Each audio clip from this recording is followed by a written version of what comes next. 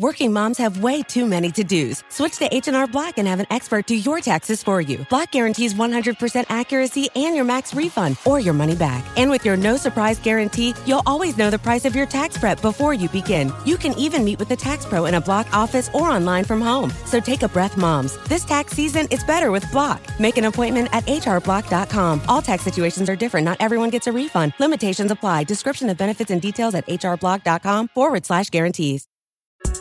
We got another day of NBA action. And with FanDuel, every night is a watch party. So it's time for your FanDuel crew to make their bets. So, what's the move tonight, gang? You know that new customers who bet $5 get $200 back in bonus bets if you win. Woohoo! We're heating up, fam.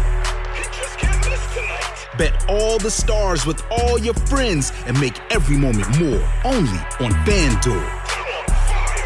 New customers bet $5, get $200 back in bonus bets if you win.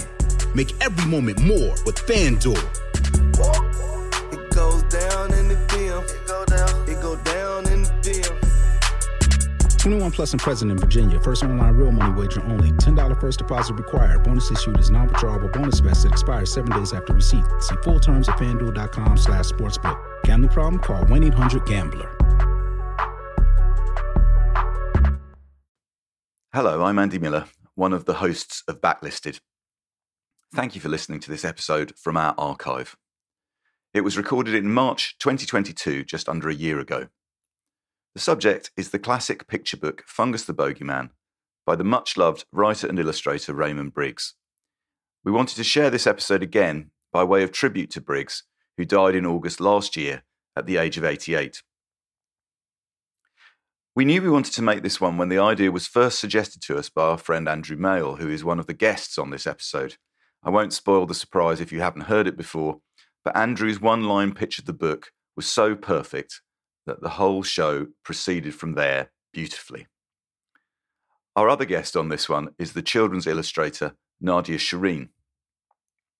Her admiration for Ethel and Ernest, Briggs's graphic memoir of his parents, made me think about that book differently, read it differently, and in particular appreciate how Briggs had rendered even the brickwork of their little terraced house so carefully and so lovingly.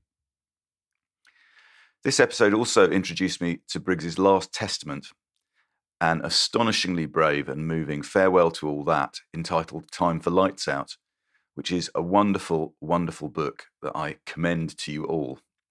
And I found listening again to Verity's reading from it at the end of this episode very moving indeed. In retrospect, I am so pleased we made this one when we did. Briggs was both much loved, yet also somehow taken for granted. He was also, as you'll hear from the audio clips, a very honest, lugubrious, and above all, funny interviewee. And so what I mostly remember from this recording is how much we laughed when we were making it. It was a truly joyful occasion. Anyway, if you haven't heard it before, please enjoy. Or if you have heard it before, please enjoy again. Backlisted episode number 159, our tribute to the life and work of the very great Raymond Briggs.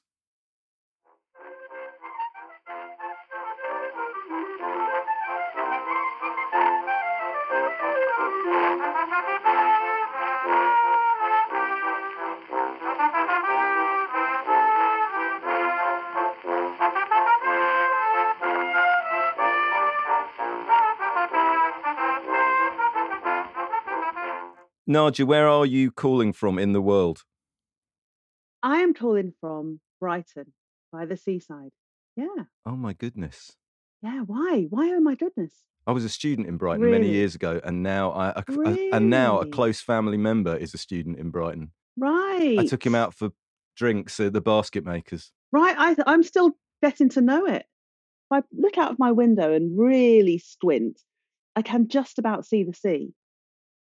And that's a really nice thing to do. I sit here, gaze out to sea, and miss all my book deadlines. Ah, the best of all possible. I've been doing that for years. Yeah, it's great. John, you're not calling from your usual Oxfordshire, are you? No, I'm in Stillington in North Yorkshire. I'm looking out Well, I'm not actually. I've got my back to the Hawadian Hills, which are it's very beautiful. It's very near Castle Howard. Castle Howard, please. Castle Howard. Sorry. I forgot. We've just done South Riding. I'm more or less in South Riding. If South Riding was a real place, this is more or less where it would be. So our magnificent Yorkshire accents just won't quit, listeners. Still. Oh, was that meant to be Yorkshire? Was that Yorkshire? Sorry, I didn't realise. I'm very much afraid it was, yes.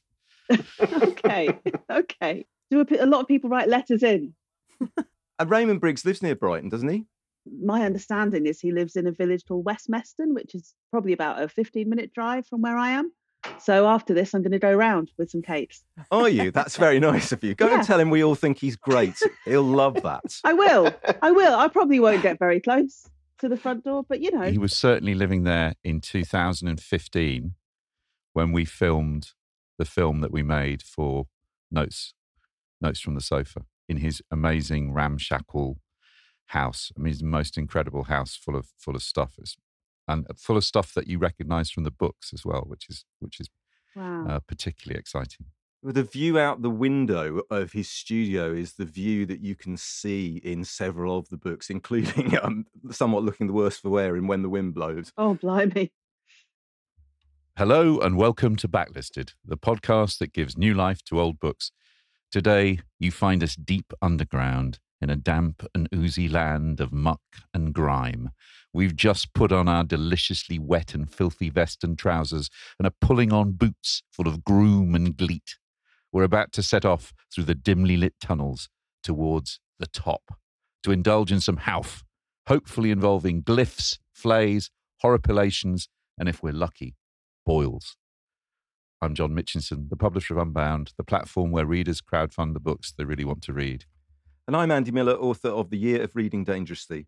And today we're joined by a new guest and an old favourite, Nadia Shireen and Andrew Mail. Hello, both of you. Hello. Hi. Hello. New guest, Nadia Shireen, is a children's book author and illustrator. She mainly works in the picture book format, but has recently moved into making middle grade books, the ones with black and white drawings in. I didn't know what that was. Thank you very much. Yeah, I thought I'd better underline what that was. Thank you. With a new series called Grimwood. She used to work in magazines as a sub-editor, most notably for Smash Hits just before it folded. Yep, true story. How does your work on Smash Hits influenced your current work? It's influenced it really directly, actually, because I was a sub-editor, so I was putting together, helping to put together the magazine. So I was learning about image and text and funny captions, and I had an education in kind of on-the-job education in graphic design and editing, and it really, really has informed how I work. Yeah. On another level, just the way that I write and kind of the silly words that I sometimes use. One of my picture books is called The Bumble Bear, and there's a page in The Bumble Bear where a load of bees are surprised at something, and they all say, "What the jiggins?" and I wasn't sure where I got "what the jiggins" from, and then one day I was leafing through a back issue of Smash Hits, as I'm wont to do of an evening, Yeah. and I found a feature from like 1986 or 87, and it said, "What the jiggins is Morrissey going on about now?" And I thought, oh, there you go. Yeah. Nadia is also a true backlisted friend because she's a massive Pet Shop Boys fan and she lives in Brighton with 2 indifferent cats. That's what we All require from all true backlisted fans. Meanwhile, our old favourite guest, who to use the argot of Smash Hits is back, is official friend of the show, Andrew Mail. Yay! Hello. Yay. Andrew is making his 9th appearance on Backlisted. Goodness me. As well as all 6 of our Halloween episodes, Andrew has previously joined us to talk about Norwood's Raymond Chandler and Salisbury's William Golding. He's a celebrated arts journalist and books nut, the senior associate editor at Mojo magazine, and writes regularly on music, books, film, art, TV, architecture, clothes, especially Really? hats for He's Sunday. He's just making it up now. God Hats. bless him. He is the Big Issues hat correspondent. Had no idea. Had no idea that was him. I'm still waiting for my first column. They haven't got back to me. They promised. Yeah, and he does all those things for Sunday Times Culture and The Guardian. And it's so nice to see you here in a non-ghoulish capacity. Because normally It's vaguely ghoulish, isn't it? It's not to say that there aren't ghoulish elements to Fungus the Bogeyman. We already know what this year's Halloween choice is going to be. And when we get to it, I'll tell you you'll see how what the choice was between the book we're doing today and the book we're doing in October. It's quite... quite a dramatic difference.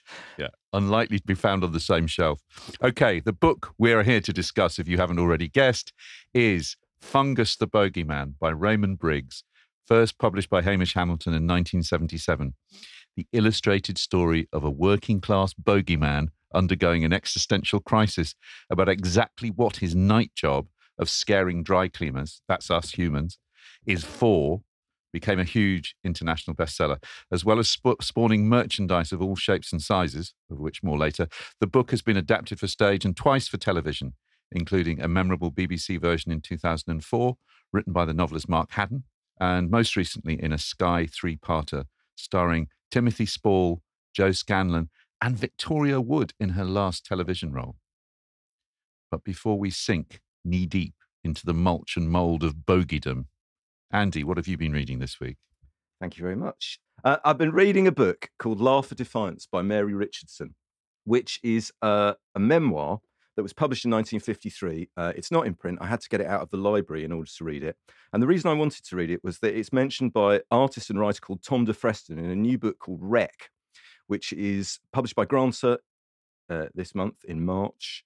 It's about the painting The Raft of the Medusa by Géricault and various things that come off that painting. And I'm going to talk about it on a future episode of Backlisted. But in the course of this book, Tom de Freston talks about something that happened on the 10th of March, 1914. On that date, Mary Richardson, who was a campaigner for women's suffrage, entered the National Gallery in London, produced an axe from up her sleeve, and broke the glass on Velázquez's painting, popularly known as the Rokeby Venus, and slashed it in 5 places. Wow. And she was restrained and arrested immediately, of course. And she issued this statement via the Women's Social and Political Union, the WSPU, which is the suffrage organisation popularly referred to as the suffragettes. She said, "I have tried to destroy the picture of the most beautiful woman in mythological history as a protest against the government for destroying Mrs. Pankhurst, who is the most beautiful character in modern history." Wow. So that's what she did. And she caused a sensation. And she caused, amongst other things, single women were barred from being able to go into art galleries for some time after that. What? Because they were all considered suspects. And indeed, it is true that there was a spree of copycat vandalisms, destructions of artworks following Mary Richardson's lead. Now, this is what she says. She's in the National Gallery. She's trying to find a moment where she can make her protest. I went back to the Venus room. It looked peculiarly empty. There was a ladder lying against one of the walls, left there by some workmen who had been repairing a skylight. As 12 o'clock struck, one of the detectives rose from his seat and walked out of the room. There were a couple of guards protecting the painting. The second detective, realizing, I suppose, that it was lunchtime and he could relax, sat back, crossed his legs, and opened a newspaper. That presented me with my opportunity, which I was quick to seize. The newspaper held before the man's eyes would hide me for a moment. I dashed up to the painting. My first blow with the axe merely broke the protective glass, but of course it did more than that, for the detective rose with his newspaper still in his hand and walked round the red plush seat, staring up at the skylight, which was being repaired. The sound of the glass breaking also attracted the attention of the attendant at the door, who in his frantic efforts to reach me slipped on the highly polished floor and fell face downwards. And so I was given time to get in a further 4 blows with my axe before I was in turn attacked. It must all have happened very quickly, but to this day I can remember distinctly every detail of what happened. 2 Baedeker guidebooks, truly aimed by German tourists, came cracking against the back of my neck. And then she's basically mobbed. A huge pile of people jumps on top of her, and the police come and get her, and she's taken off to Holloway, where she had been frequently before.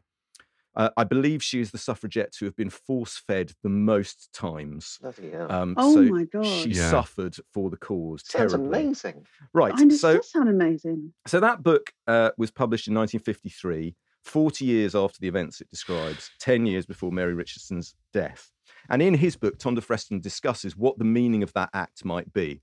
A protest for women's suffrage, or he tries to reclaim it as an artistic act. What is the meaning of the canvas with the slashes in it? You can see the photographs of it on the National Gallery website and on the internet. But he also says that later in her life, and this is something that is not mentioned by Mary Richardson in her autobiography at all, that in the 1920s, she stood as a Labour Party candidate in a London election. She wasn't elected. And then in 1932, she joined the British Union of Fascists, led by Sir Oswald Mosley. And she said, quote, "I was first attracted to the black shirts because I saw in them the courage, the action, the loyalty, the gift of service, and the ability to serve, which I had known in the suffragette movement." Okay, so I read the book and I thought, this is really interesting. If we're talking about who appropriates stories, who owns what story? Mm-hmm. Is this a protest? Is it an artistic protest? Is it a protest against the male gaze? There's feminist criticism that sees Mary Richardson's attack on the painting as specifically about, she said later in life, I didn't like men gawping at women's bodies. She also said it was seen there was a financial value to the painting. We never attacked life. We attacked things that had value that would then attract the government's attention. And the book is a really carefully told and excellent, I must say, account of her struggle as a suffragette, her repeated imprisonment under the Cat and Mouse Act, her force feedings, culminating in that act. So the painting is presented to you as the slashing of the painting is presented to you as the inevitable consequence of the psychological and physical torture she underwent. And that struck me as having contemporary relevance in 2 ways. First of all, how do we feel when we think about the different meanings that act could have when we compare it with the toppling of John Cassidy's statue of Edward Colston in Bristol? Mm-hmm. So it has a real contemporary resonance 100 years later in terms of why people seek to take that kind of action, direct action. So that's the first thing. The second thing is, in the dangerous 21st century, despite whatever other meaning might be put on it, and despite the meaning that the author herself would like to present to you, it's quite difficult not to read this book as an account or chronicle of someone vulnerable to radicalization by a charismatic leader or leaders, either the Pankhursts for the good or Oswald Mosley for the bad. She has a particular type of highly wound personality seeking strong leadership where she can get it, and a righteous cause, which history judges one to have been righteous quite correctly, and the other quite correctly not to have been righteous. But I could almost see this book, I feel quite strongly the book ought to be republished with a very careful contextualization. Yeah. Like a sort of Edwardian Valerie Solanas, isn't it? That kind of. Yeah. It's totally fascinating book. Anyway, it's called Laugh for Defiance. Wow. John, what have you been reading this week? Almost completely by contrast, although there is an overlap in that the bit I'm going to read from this marvellous short novel, which I've been reading, called Cold Enough for Snow by Australian writer Jessica Au, takes place in an art gallery. But there's, as you'll see, one of the joys of this book is that very little happens in it. It's 100 pages long. It's ostensibly about a mother and a daughter going on a holiday together to Japan. They go to art galleries, they eat in restaurants, they talk about the past. There isn't much capital P plot to go on. And yet, the word lapidary is perhaps overused about prose, but that's what you've got here. You've got 100 pages of the most beautiful descriptive. It's a novella. It's one story. It's not really, it's that strange bit where a short story grows into something a little bit bigger. It's not clear by the end of the book, really, whether actually any of it has happened. Is the daughter actually just remembering the mother as a ghost? Are they really on holiday together? Is it all the same narrator all the way through? So I really, really loved this. I'm going to read a little bit. I'm not going to say much more about it, except to say that the thing that fiction does is open things up. At the point where the book is, you feel the narrator is going to have some profound insight. It flows through her fingers. But what happens by the end of the book, you find yourself going back and reading and rereading. It's a joy. It came through the post, thanks to Fitzgerald. I started reading it and I read 20 pages without being able to put it down. The prose is that good. So I'll read a little bit. This is the narrator and her mother. Her mother is from Hong Kong, Cantonese, from a Cantonese family. That's kind of important, although you know nothing really else about the narrator other than memories from her childhood. So they're finding a church in a Japanese Tokyo suburb. I had some trouble at first finding the church, but eventually we came across it, a low box-like building in a quiet neighborhood, and entered. Inside, the walls were made of raw concrete, which absorbed most of the light, making the interior dim and grey. The floor was not flat, but sloped ever so slightly downwards, as if pulling everything towards the simple southern altar. On the wall behind the altar, 2 great cuts had been made, one from floor to ceiling and the other horizontally, so that they resembled a giant cross. As we sat, all our attention was focused on this large shape and the brilliant white light that streamed through the gaps in contrast to the subdued atmosphere of the room. The effect was riveting, not unlike staring out at the daylight through the opening of a cave. And perhaps, I said to my mother, this too was what it had felt like to be in the earliest churches, when nature itself was still a force in the world, visceral and holy. I said also that the architect had originally intended the cross to be unsealed, so that air and weather would have gusted through the openings, like the will of God itself. It was a grey, cold day, and we were the only 2 people in the room. I asked my mother what she believed about the soul, and she thought for a moment. Then, looking not at me, but at the hard white light before us, she said that she believed that we were all essentially nothing, just series of sensations and desires, none of it lasting. When she was growing up, she said that she'd never thought of herself in isolation, but rather as inextricably linked to others. Nowadays, she said, people were hungry to know everything, thinking they could understand it all, as if enlightenment were just around the corner. But she said, in fact, there was no control, and understanding would not lessen any pain.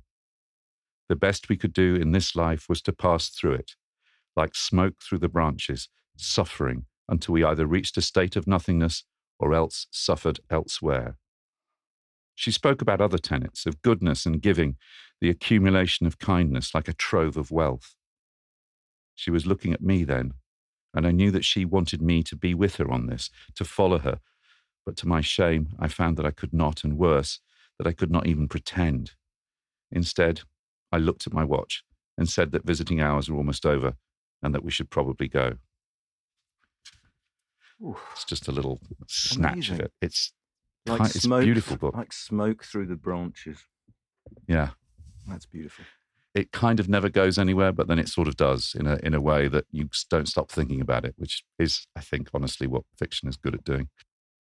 This is published by Fitzgerald Editions. I'm the big fat one last time, and this is a tiny little one. $9.99. It's Cold Enough for Snow. Jessica Au. eBay Motors is here for the ride. With over 122 million parts for your number one ride or die, you can make sure your ride stays running smoothly. Brake kits, LED headlights, bumpers, whatever your baby needs, eBay Motors has it. And with eBay Guaranteed Fit, it's guaranteed to fit your ride the first time, every time. Plus, at these prices, you're burning rubber, not cash. Keep your ride or die alive at ebaymotors.com. Eligible items only. Exclusions apply. Working moms have way too many to-dos. Switch to H&R Block and have an expert do your taxes for you. Block guarantees 100% accuracy and your max refund or your money back. And with your no-surprise guarantee, you'll always know the price of your tax prep before you begin. You can even meet with a tax pro in a Block office or online from home. So take a breath, moms. This tax season, it's better with Block. Make an appointment at hrblock.com. All tax situations are different. Not everyone gets a refund. Limitations apply. Description of benefits and details at hrblock.com/guarantees. Oh, such a clutch pickup, Dave. I was worried we'd bring back the same team. I meant those blackout motorized shades. Blinds.com made it crazy affordable to replace our old blinds. Hard to install? No, it's easy. I installed these and then got some for my mom, too. She talked to a design consultant for free and scheduled a professional measure and install. Hall of Fame son. They're the #1 online retailer of custom window coverings in the world. Blinds.com is the GOAT. The GOAT. Go to Blinds.com for 40% off site-wide. Blinds.com. Rules and restrictions may apply. This attic's full of memories for me. We spent all our summers by the seaside, and in winter, at home, by the fire. Frost on the window, and snowballs, and making snowmen. So we're here to talk about Fungus the Bogeyman, and Andrew, this was all your idea. And when you pitched it to us, just tell everyone what your one line was. It's the children's anatomy of melancholy. Yeah. Job done. Just say that again for everybody. It's the children's anatomy of melancholy. That's the cornerstone of this episode. I think that is one of the greatest truths we have ever hit upon in Bat-listed history. The children's anatomy of melancholy. That I had not read. John, I don't know how long it is since you read this book. I haven't read it for years, and it was not what I remembered it being at all. No, I read it in the 70s. When it came out, when I was, a mere strip of a lad myself. And remember enjoying it, and I remember the Bogeyman fever that kind of overtook the world. But it's the force of revelation of reading it this time around and realizing that it is a meditation on it's a proper existential crisis that Fungus is having. It's a meditation on the modern world of such beauty and profundity. I'm absolutely amazed. I didn't read it again, but I'm really pleased I've had the chance. Thank you to Nadia and Andrew for giving me the chance to reread it. Amazing. Nadia, I would just like to make the point. Fungus the Bogeyman has all the poos and farts that we would expect to find in much contemporary children's literature. Yeah. But also massive intellectual content that we perhaps would not find in much contemporary children's literature. So my memory of it, I don't know what your memory of it is, but my memory of it was that people were scandalized by the rudeness of it. Yeah. Whereas in fact, going back to it, it's just the as Andrew identifies, the elements like Robert Burton's Anatomy of Melancholy, which seemed surprising in a work for children. I'm not convinced I actually sat down and read the whole thing when I was a kid. Yeah. I know that I was aware of Fungus the Bogeyman. I'm pretty sure I had like a Fungus the Bogeyman stationery set. I'm pretty sure, because the typeface, the fonts, the hand-drawn Fungus the Bogeyman writing on the cover, that's very familiar to me. The character's familiar to me. When I was reading the book, I was like, did I ever actually sit down and read this? Because I'm not sure I did. Yeah. If I'm being, truthful. Yeah, I would say that's probably fairly common. You do get a lot of bogies and farts and poos in kids' books now. But this was kind of a revolutionary book in that respect. Yeah. Because that hadn't really happened much before this. And, Raymond Briggs had the kind of stature and he could go for it. Also, you've got to remember the number of author illustrators working in the country at that time compared to now, radically different. There's a huge range now of books and authors, and there's something for every taste pretty much. But back then, it was these giants, of these art stall giants who'd kind of gone through the art stall system at kind of the same stage. So, you know, you've got Brian Wildsmith, and then, you know, Raymond, Briggs, various other contemporaries, but there was quite a small in number. I was amazed by how dense the text was. There's so much text, and it's so crammed in. Sort of book you would dip into as a child. I think you would open like a double page spread, and then you would kind of lose yourself in it, right? I mean, we must ask Andrew. Andrew, you've got your original copy there, haven't you? When did you get your copy? In 1977, my brother bought it for me for my birthday. And it's interesting, I was having a conversation recently on Twitter, of course, about things that I thought were too young for me in 1977, which included Star Wars. I didn't go to see Star Wars because I was too grown up for Star Wars. And 2000 AD magazine. 2000 AD magazine came out in 1977. I didn't buy it because it looked silly, and I thought I was far too grown up for it. However, I did not think that I was too grown up for Fungus the Bogeyman, and neither did my brother, who bought it for me. And I actually think 11 is the right age at which to read Fungus the Bogeyman, because I completely got lost in the text and the denseness of it. And what's interesting about it, I mean, just as an aside, I went back and looked at the TV adaptations, and the thing that they get wrong about it is that it's noisy. It's got like burps and farts in it and everything.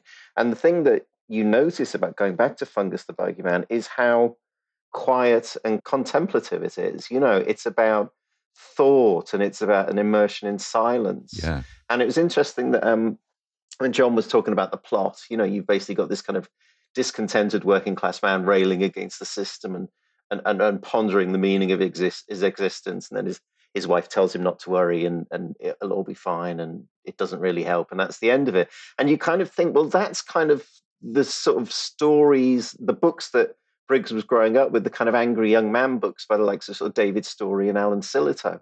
They're basically this kind of man, working class man, railing against the system, but he still has his, you know, his tea on the table when he gets home. Yeah.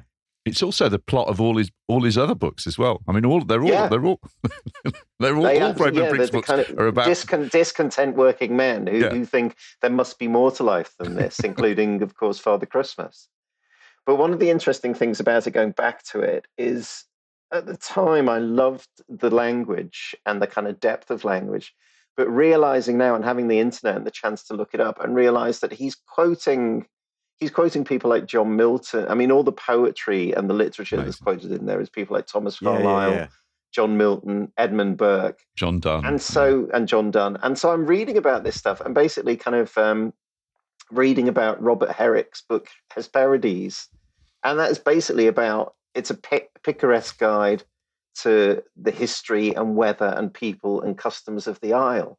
And you realise that that's what Briggs is doing. He's writing his own. He's writing the bogey version of Hesperides, and all those jokes are in there, and it's so rich. So, Andrew, are you saying it's plot-driven rather than plot-driven? Oh, very good, very good. I think we should hear from Raymond Briggs. We've got a few bits to hear from Raymond, who is a wonderful.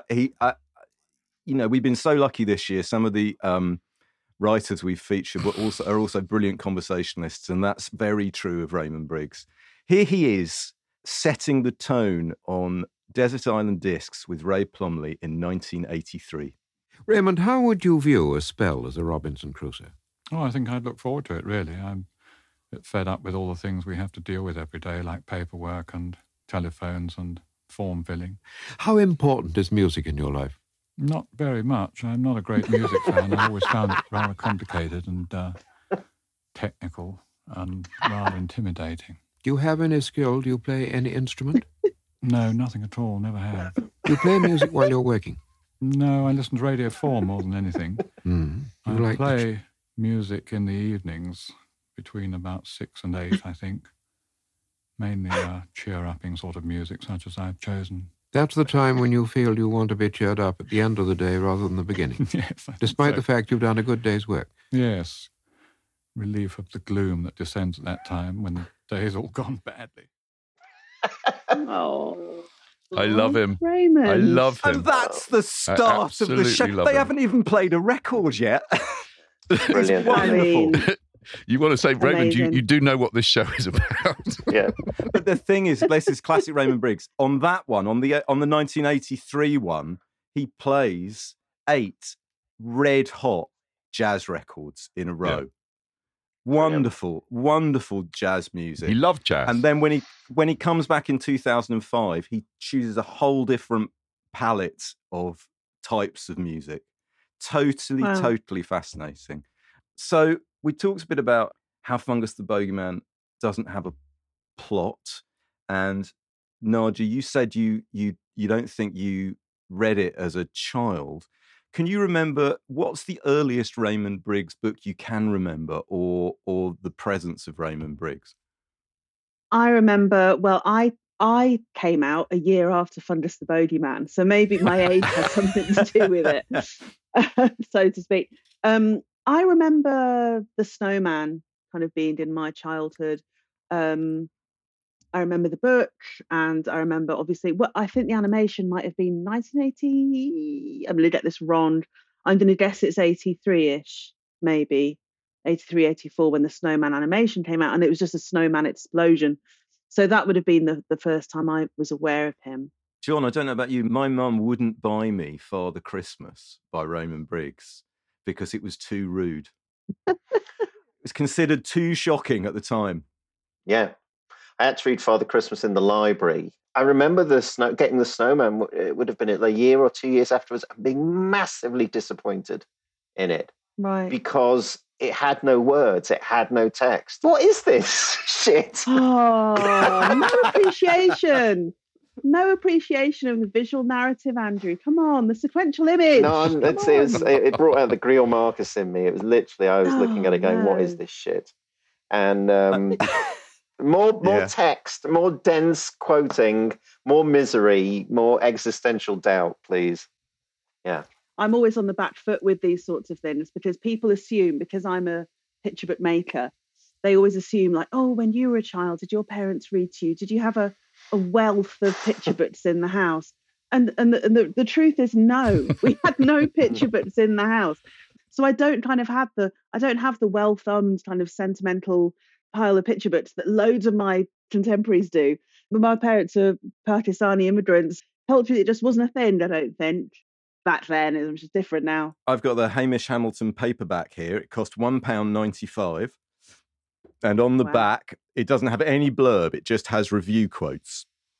It says, a super book, Daily Mirror. A revolting book, Evening Standard. A very decent book indeed, BBC Kaleidoscope. You need a strong stomach and a quick eye, Sunday Times. Exquisite perversity, Quentin Crisp. Now that's what you want. Yeah. I want that on all my books. Yeah. So here's Raymond Briggs talking again in 1983 about the relationship between writing Fungus the Bogeyman and then the Snowman. Albert Ammon's Boogie Rocks. Raymond, the complaints about Father Christmas on the Lavatory were as nothing to the complaints that flowed in about Fungus the Bogeyman. Yes. Again, the kids didn't complain at all. It's these other peculiar people who find it disgusting and can't see what's behind it. They only see the superficialities, I think. Well, the hideous world of bogeydom, slime, pus, mildew, mould, you name it, it's all there in a rather off shade of green. Yes, but it seems fairly natural to me. I don't find it horrifying at all. It's all part of everyday life, and I don't know why people object to it so much. Well, the children didn't seem to object, as you say. You sold, 50,000 copies in a year? I never know the figures, actually. No, that's the one I've got. Really? Oh, that's good.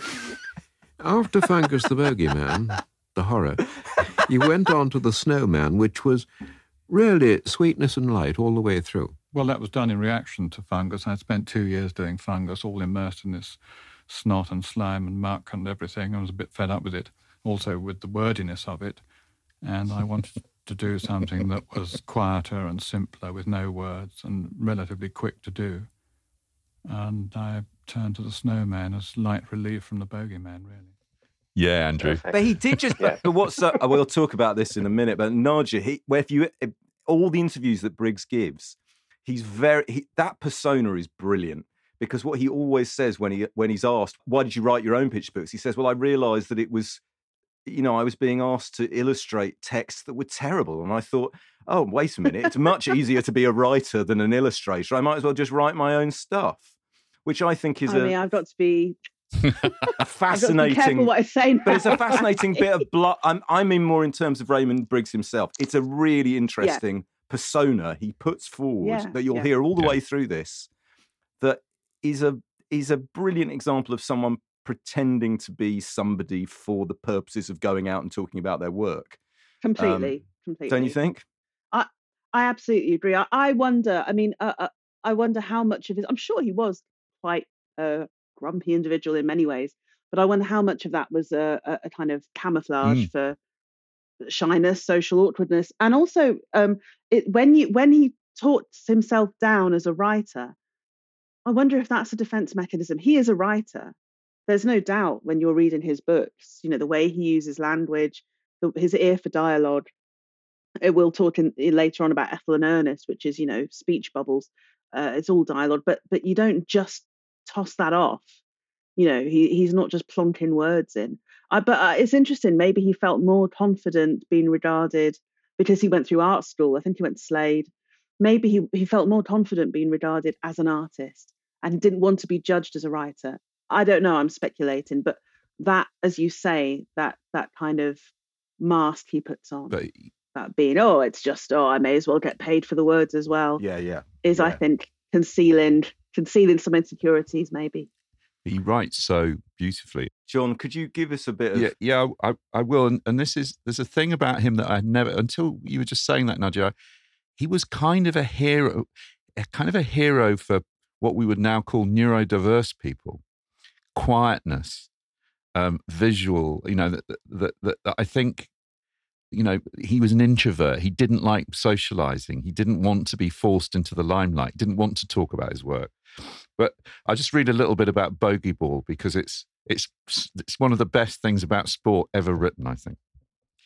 Bogey ballers are so wrapped up. It's a wonder they can move at all. Yet despite this and the layer of filth, they seem to move with an effortless grace and dignity, which makes the fussy scurrying about of surface footballers appear slightly ridiculous. The bogey ball is much larger than a football, being 31 inches in diameter and of an extremely light nature, more like a balloon than a ball. Bogeymen seem to be entirely lacking in the competitive spirit, for the object of the game is to put the ball into the player's own goal and help the opposing team to put the ball into their goal. The aim is to lose the game, that is, to score the fewest goals. This is quite difficult when the opposing team is helping you to score. Bogeymen are shy, gentle and retiring by nature, so there is no physical contact between them in their games. Should two players accidentally bump into one another, they will immediately step back and bow formally, emitting a quiet hiss at the same time. In bogey ball, the ball is passed gently from one player to another, more often with the head than the feet. For this reason, bogey ballers wear bogey ball bonnets, which are flat-topped hats designed not to protect their heads, but to protect the ball from damage by the bogeyman's little horns. Bogeymen never run or hurry, not even in their games, so the match proceeds with an almost dreamlike slow motion. There is no shouting or cheering. The crowd expresses its approval with a quiet hissing. A goal is greeted with complete silence and stillness. Many spectators instantly fall asleep. The strange and unnerving silence which follows a bogey goal is a memorable event to anyone who has ever experienced it. That's just beautiful, isn't it? Oh, Nadja, you're right. What brilliant writing. Yeah. It's brilliant. Yeah. And what he's done, he does that thing. He inverts the inversion thing which runs through the book. It's just beautifully done there. I think Raymond may have the same opinion of football as Andy. I could relatable, Nikki. It's relatable. Andrew, you compared it to The Anatomy of Melancholy. I wonder, did you feel going back to it that the depths of the book are, the surface of it is the love of language and the jokes. But beneath it, there's deep currents of learning and gloom, I suppose I would characterize it. It seemed to me so green and boggy for what's nominally a children's book.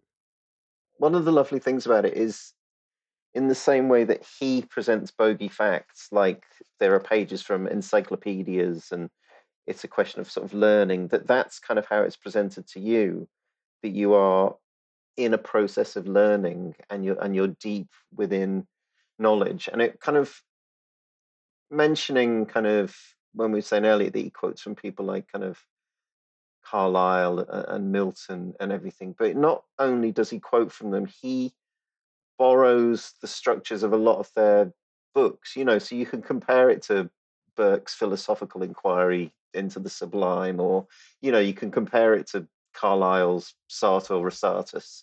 You know, these are, you know, obviously I didn't pick up on that when I was 11, but, you know, you go back to it now and you can see kind of the erudition and the knowledge. I mean, even there's well, you know, kind of, that was by the time I was 12, by the time I twigged it.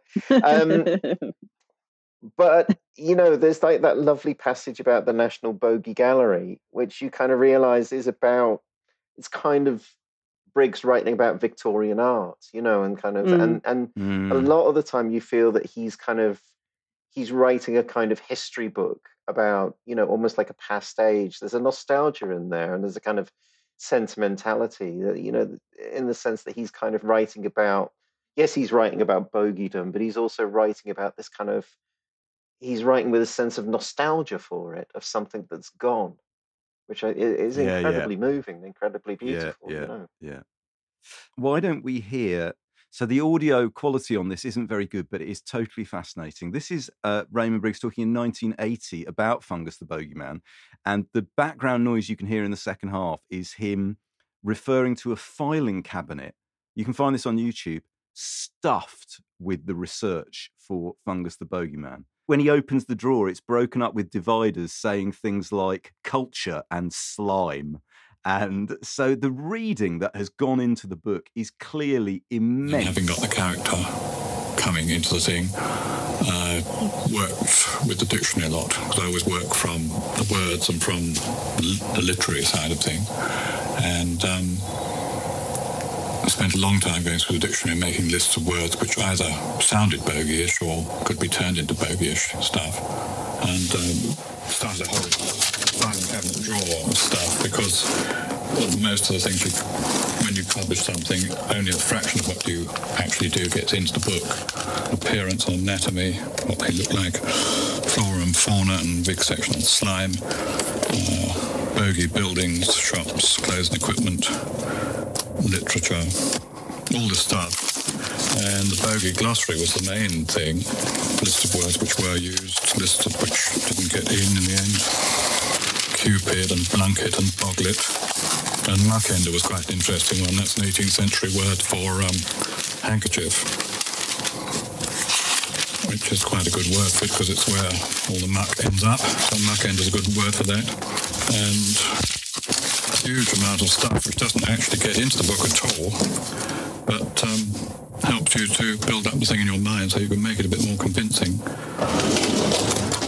Fantastic. I mean, I'm sorry about the quality, but that's the best I could get it. No, it's brilliant. But totally exactly what we've all been saying, you know, the depth of work that goes into creating the world.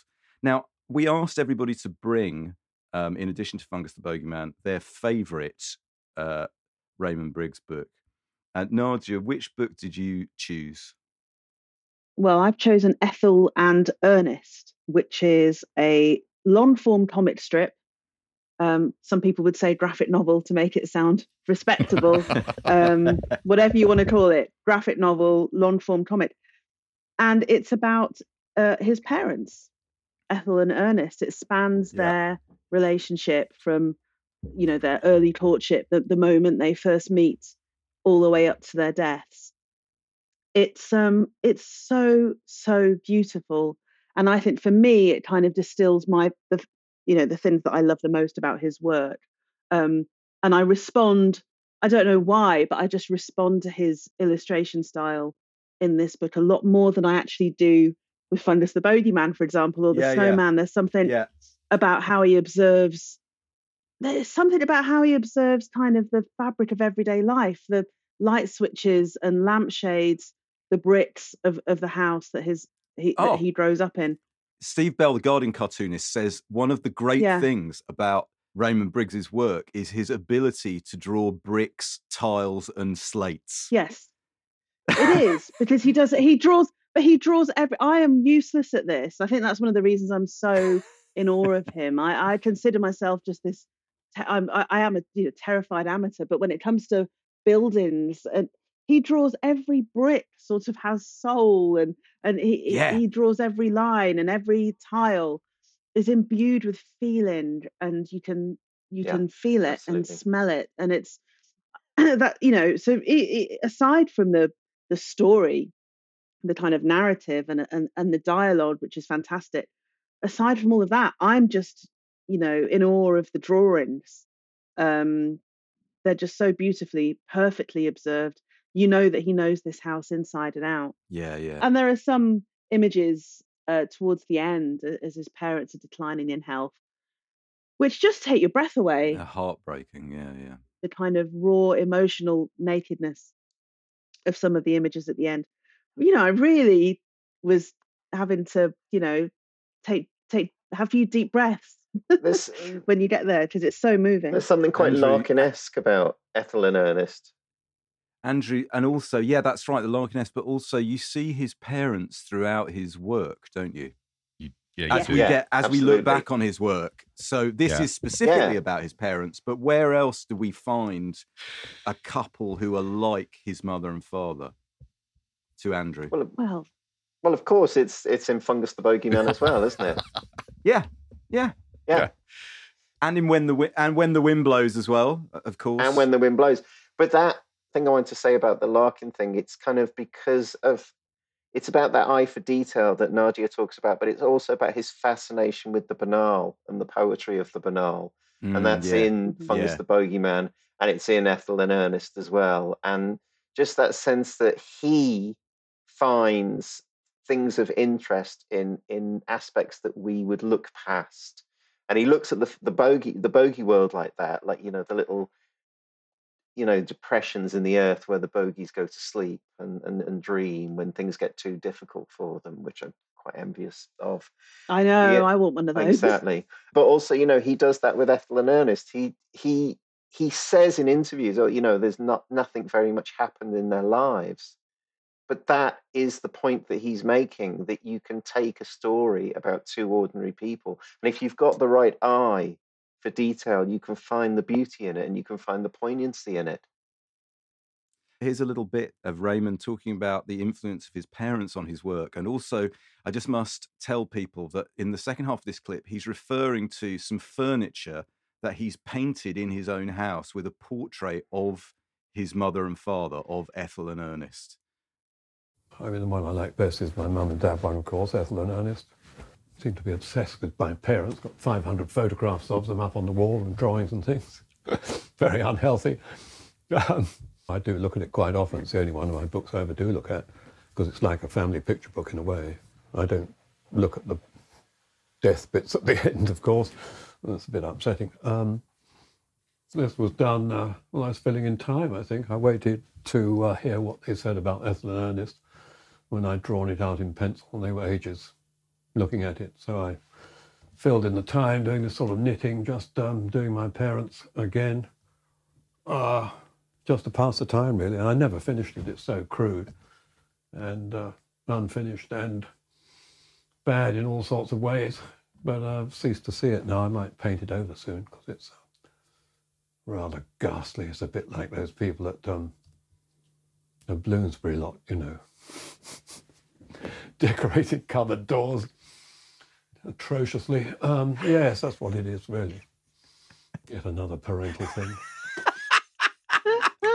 Oh, he's so wonderful. How wonderful. Oh, he's so wonderful. So I would like to talk very briefly. I'd just like to give a shout out to one of his later books, which I found I'd never read before with a prep for this. It's just brilliant. Have any of you read Ugh, Boy Genius of the Stone Age? No. I haven't actually. No. Oh, it's so funny. It's so funny. And like The Anatomy of Melancholy, Andrew, it has loads of footnotes in it. Oh, this sounds good. It's all one song, as we're fond of saying on here, but it's the same story again. It's about a Stone Age boy called Ugg, who is sensitive and a visionary and has the misfortune to have parents who aren't, called Doug and Dougs. His mum is called Dougs. and he dreams of having trousers that aren't made of stone. That's the plot. The plot, he says, these trousers are too small, Dad. I wish trousers weren't made of stone. They're so uncomfortable, I can hardly move. And Doug, his dad, says, they were made for you by me, hand-carved trousers. And Ugg says, why can't trousers be made of something else, something softer? And his father says, softer? Look, there's nothing in the world except mud, bushes, and stones. So take your pick. What do you want? Trousers made of mud? Trousers made of bushes? Listen to me. Nowadays, everything is made of stone. That's why it's called the Stone Age. Brilliant. No spoilers in this, but even by the standards of Raymond Briggs, the ending of this one is absolutely bleak beyond all imagining. I don't want to say what it is because it would spoil the reading, but it's such a little pathetic drop at the end of the book. They get so close to making soft trousers. That's all I'm going to say. In keeping with so many of Raymond Briggs's books, they have sad endings. And here's a bit of Raymond talking about that now. Your children's books don't always have happy endings, do they? No, they're usually sad endings, people tell me. But most endings are sad anyway. It all ends in death. Snowman melts and the bear goes back to the Arctic and everyone dies at the end when the wind blows. Well, quite. But you think that's important? Yes, absolutely. Because that's what we've all got to face. That's the reality. And Father Christmas, according to you, is a grumpy old what's-it. Well, it's bound to be. It's only being logical. And we know if you treat it logically, all these things I do, you take something that's fantastical, like a Bogeyman, Father Christmas, and from then on assume that they're real, and from then on treat it completely logically. So Father Christmas gets cheesed off getting dirty and coming down the chimney. And dreadful job. I mean, we know he's old, we know he's fat. Who'd like to climb down one chimney, let alone hundreds, covered in soot, freezing cold, on your own? Dreadful, dreadful job. He's bound to be fed up with it. Are you telling me you're a grumpy old man then? No, I'm very cheerful and light-hearted. So lovely. I think it's interesting what he says there. He is truthful. He doesn't shy away from the truth. I mean, even with Fungus the Bogeyman, bogies and all the other unpleasantness, that's very true. That's a true part of being human. And he knows that children haven't yet really learned to, or I think he does. I don't think he's that concerned with his audience, actually, but I think he recognizes that children also just look at the truth. Yeah. We die at the end. Okay. It's like, I think that's exactly right. I think in children's books, I've put death in some of my children's books, and it's adults who get upset. It's adults who write angry reviews on Amazon about me, or who will send in angry emails. It's not children. Adults are closer to death, you see. They're more scared of it. Yeah. But it's funny because, the book he wrote, The Man, which feels very much like a kind of reaction to The Snowman, but also amazing too.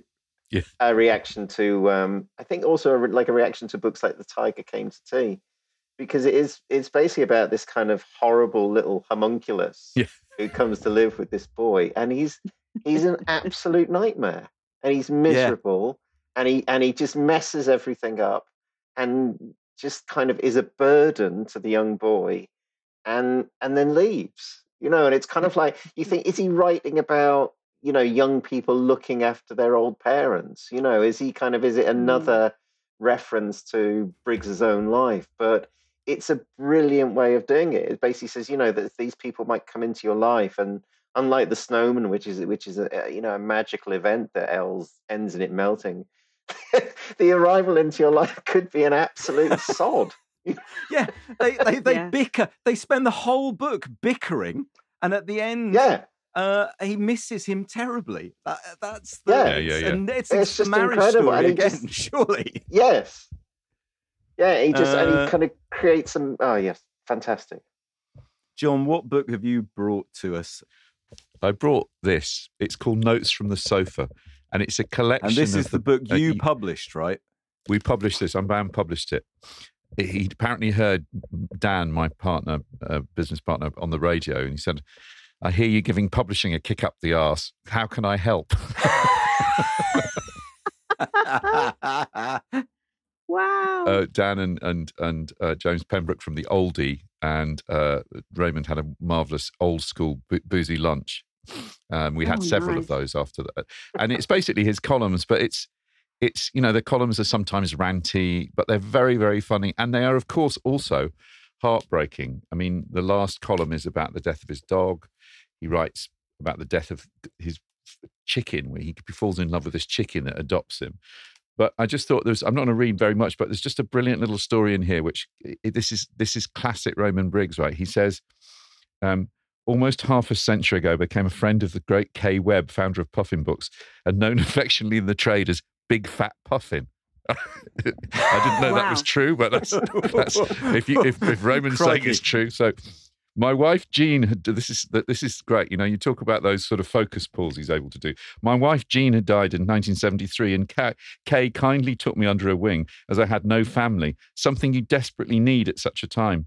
My parents had both died in 1971, and I had no brothers and sisters. Anyway, they go on this mad tour to Norfolk, and they end up being locked out of their hotel, and they have to sleep in his van, in his car. They go into the reception and say, what the hell was going on? And they say, well, did you not see the signs? The hotel closes at 11:30 p.m. And he writes this: whoever heard of a hotel closing at 11:30 p.m.? It makes you want to bring back hanging. Kay was over 60 at the time, and an October night spent virtually outdoors could have had serious consequences for her health. Newspaper headlines might have read, Ronald Searle's ex-wife frozen in van. A 39-year-old van driver, that's him, has been arrested. Anything for a quiet life in solitary. Anyway, it's just a lovely, lovely collection. But he was a total joy to deal with. Everybody fell in love with him, and you know it's still in print. Still, obviously sells really, really well. It was just one of the great publishing experiences. Wow. So I hadn't appreciated until we were researching for this that in fact, basically all the books we think of as Raymond Briggs, from Father Christmas onwards, from the early 1970s, are in reaction to his personal situation in the early 70s, where he lost both parents and his wife in the space of a year. And I think when you know that, and also the fact he was in his late 30s to early 40s, all this huge success that came to him was almost not irrelevant. It clearly made things more comfortable, but secondary to the exploration artistically of what those losses meant to him. And so before we talk about that, and we talk about his what will probably be his final book, I think we should hear him talk about his wife Jean. She had schizophrenia, which is not something that I wish on anybody. Absolute nightmare. But that governed our whole lives, governed her life, of course, and governed mine for many years. She was constantly in and out of mental hospitals.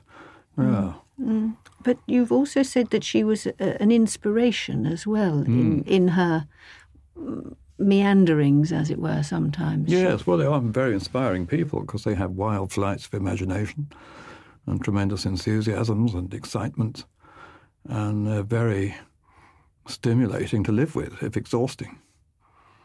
But you have all the bad side of it, the agoraphobia, claustrophobia, and physical attacks, rather like epilepsy, to cope with. Lying on the bed and shuddering and screaming. It's all rather alarming, really. The burden was for her more than for me. Mine was just helping to look after and to deal with it. What did she die of in the end, then? Leukemia. had both these things going at the same time, leukemia and schizophrenia. I wrote a template poem about it when she was in hospital. These two things ravaging this person. There we are. Nadia, you were talking about truth. Yeah. It's very hard to listen to that and not respect his willingness to deal with these dreadful things in his art and in his life. It's unflinching and yet unsentimental. He refuses to give in to that sentimentality, doesn't he? I think that's how he honours them, whether it's his gene or his parents. He honours them by representing them completely wholly, and speaking about Jean completely truthfully.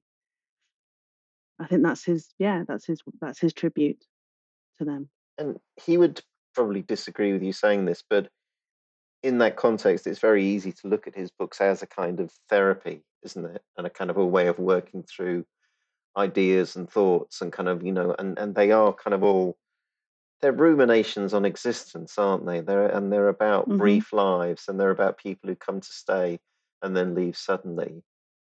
Yeah, absolutely. I think when you pour, I think people working in the field of children's books and picture books, and I'm not comparing everyone to Raymond Briggs, but I do think a lot of that happens in the form.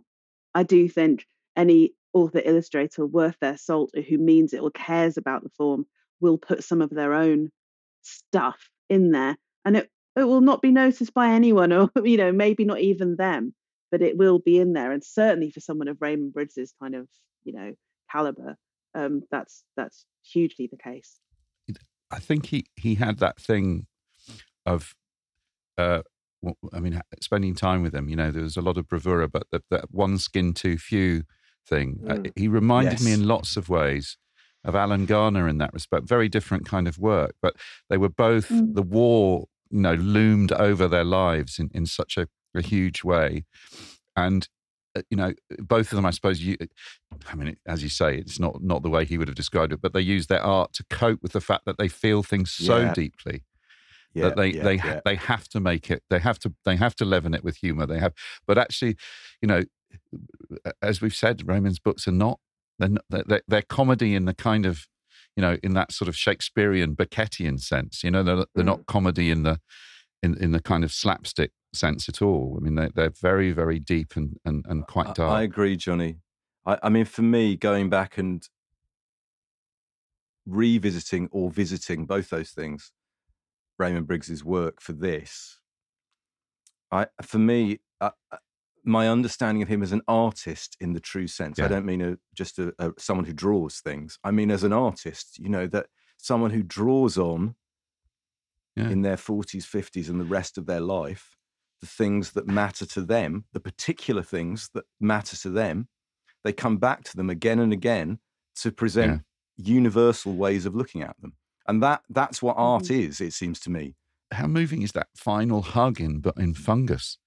The slimy hug in that. I mean, where it's about love. It's just that she's loving him through his existential kind of doubt. It's just beautiful.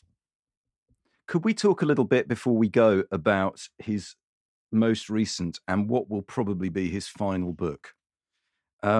This was published in 2019 by Jonathan Cape. It's called Time for Lights Out. I didn't really know about this book, and I read it for Backlisted, and I think everyone else did, didn't they? I think we all we did. As much as I could bear. I was absolutely blown away by this. This seems to me to be a fantastic example of a forgotten book published in 2019. And weirdly, what we're here for, to draw people's attention to. I mean, you probably know Fungus the Bogeyman, listeners, and you probably don't know Time for Lights Out. But it's the product of 20 years' work. It's the book Briggs said he was writing for years about old age. And it is I can't find the vocabulary. I've never read a book like it. There you go. I've never read a book like Time for Lights Out. What did everybody else think of it? I thought it was incredible. And the thing that struck me immediately is how similar to Fungus the Bogeyman is, and a lot of his books, but finally he is writing about himself. He is, he is finally the character at the center of the book. It's no longer, he's no longer using Father Christmas or Fungus the Bogeyman. It is about Raymond Briggs, but it's following the same path. It's that it addresses all those things like a quest for meaning. You see parallels in the way that kind of he is someone who kind of thinks about poetry and prose and kind of is incredibly learned, but is constantly confronting the questions that other people don't. So like Fungus is asking, what is the point? Why are we here? And you know, and Mildew and his pals down the pub don't want to address it. And right up until the present day, he is on that final path that he talks about. And he's asking those questions that even people at his age would not dare ask about their own existence. No, what about the way the art and the text interact in this book? Well, I mean, that's what I was going to say. So I find that fascinating that, you know, the artwork is black and white pencil scattered throughout the book. It's not particularly consistent. Occasionally there'll be a comic strip. Sometimes there'll just be some scrawled quick drawings that he's just, you know, sort of some light sketches. But I think that kind of speaks to what Andrew was just saying. He's stripped away the need to have that the kind of world building of Fungus the Bogeyman, where these themes are weaved beautifully within this colourful, sludgy, but still colourful comic that is really stripped away. And everything is just, the information is being laid down as he need. You know, almost. I know it took 20 years, but it feels quite quick. Yeah, almost like he's just trying to get everything down. What he really feels about every interaction, whether it's a passage about his dad dying, he wants to give. He takes us there exactly to the bedside, and you know, all his thoughts like, "Get on with it, Dad," and then he got on with it. So he's getting rid of anything extraneous and getting it all down. But at the same time, that light pencil gives you the feeling that it could all just blow away. That there's, there's a real sense impermanent. There's a real sense of impermanence about it. That we are at the end, and it's only just staying on the page, and it's utterly delicate. Amazing book. I just want to read one poem from it, which seems like Raymond Briggs wrote as an epitaph, talking about the house that he lived in, that we've talked about, talking about maybe the attic that we heard David Bowie at the beginning in, with reminiscing about the snowman. This is a poem from Time for Lights Out called Future Ghosts. Looking round this house, what will they say, the future ghosts? There must have been some balmy old bloke here, long-haired, artsy-fartsy type, did pictures for kiddie books or some such tripe. You should have seen the stuff he stuck up in that attic. Snowman this and snowman that, tons and tons of tat. 3 skips it took, and a whopping bonfire out the back. Thank God it's gone, and he's gone too. He must have been a nutter through and through. And if that's not bravery, listeners, I don't know what is. I'm afraid it's now time for our Lights Out. Large and moist thanks to Andrew and Nadia for reminding us of the melancholy wit of Raymond Briggs. To Nikki Birch for producing a bogey-friendly hiss of a show, and to Unbound for the supplies of Soggies and Cloaca Cola. You can download all 157 previous episodes, plus follow links, clips and suggestions for further reading by visiting our website, backlisted.fm. We're always pleased if you contact us on Twitter and Facebook, and now in sound and pictures on Instagram too. You can also show your love directly by supporting our Patreon at www.patreon.com/backlisted. We aim to survive without paid-for advertising, and your generosity helps us do that. All patrons get to hear Backlisted episodes early, and for little more than the price of 2 pots of green slime at the King Orgeus, lot listeners get 2 extra lot listeds a month, our own public liberality, where we three give vent to our libidinous natures and discuss the dross we've heard, watched and read in the previous fortnight. Oh, dear. Lock listeners also get to hear their names read out on the show as a mark of our thanks and appreciation.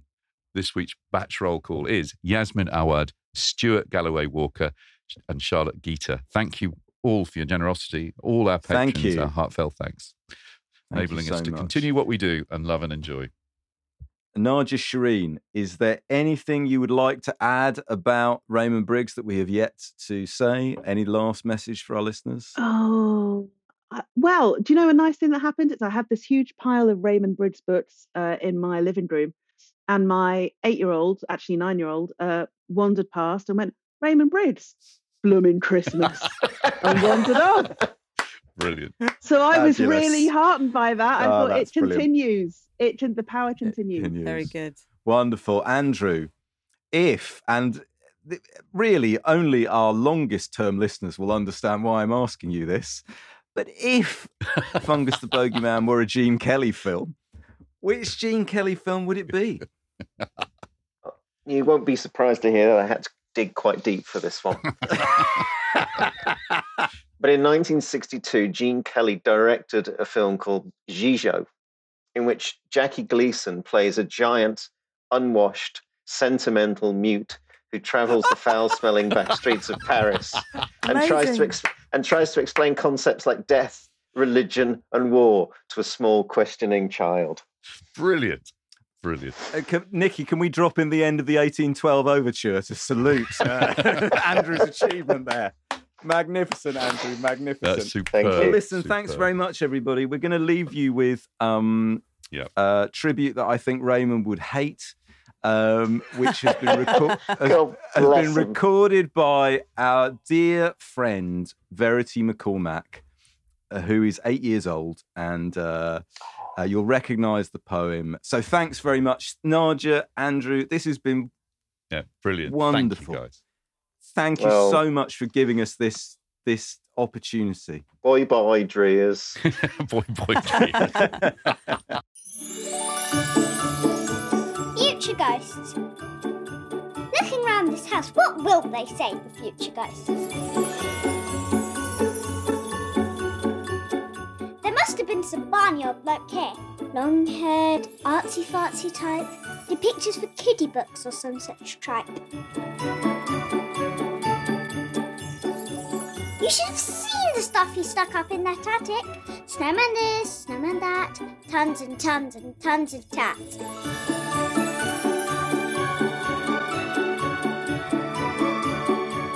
skips it took, and a whopping bonfire out the back.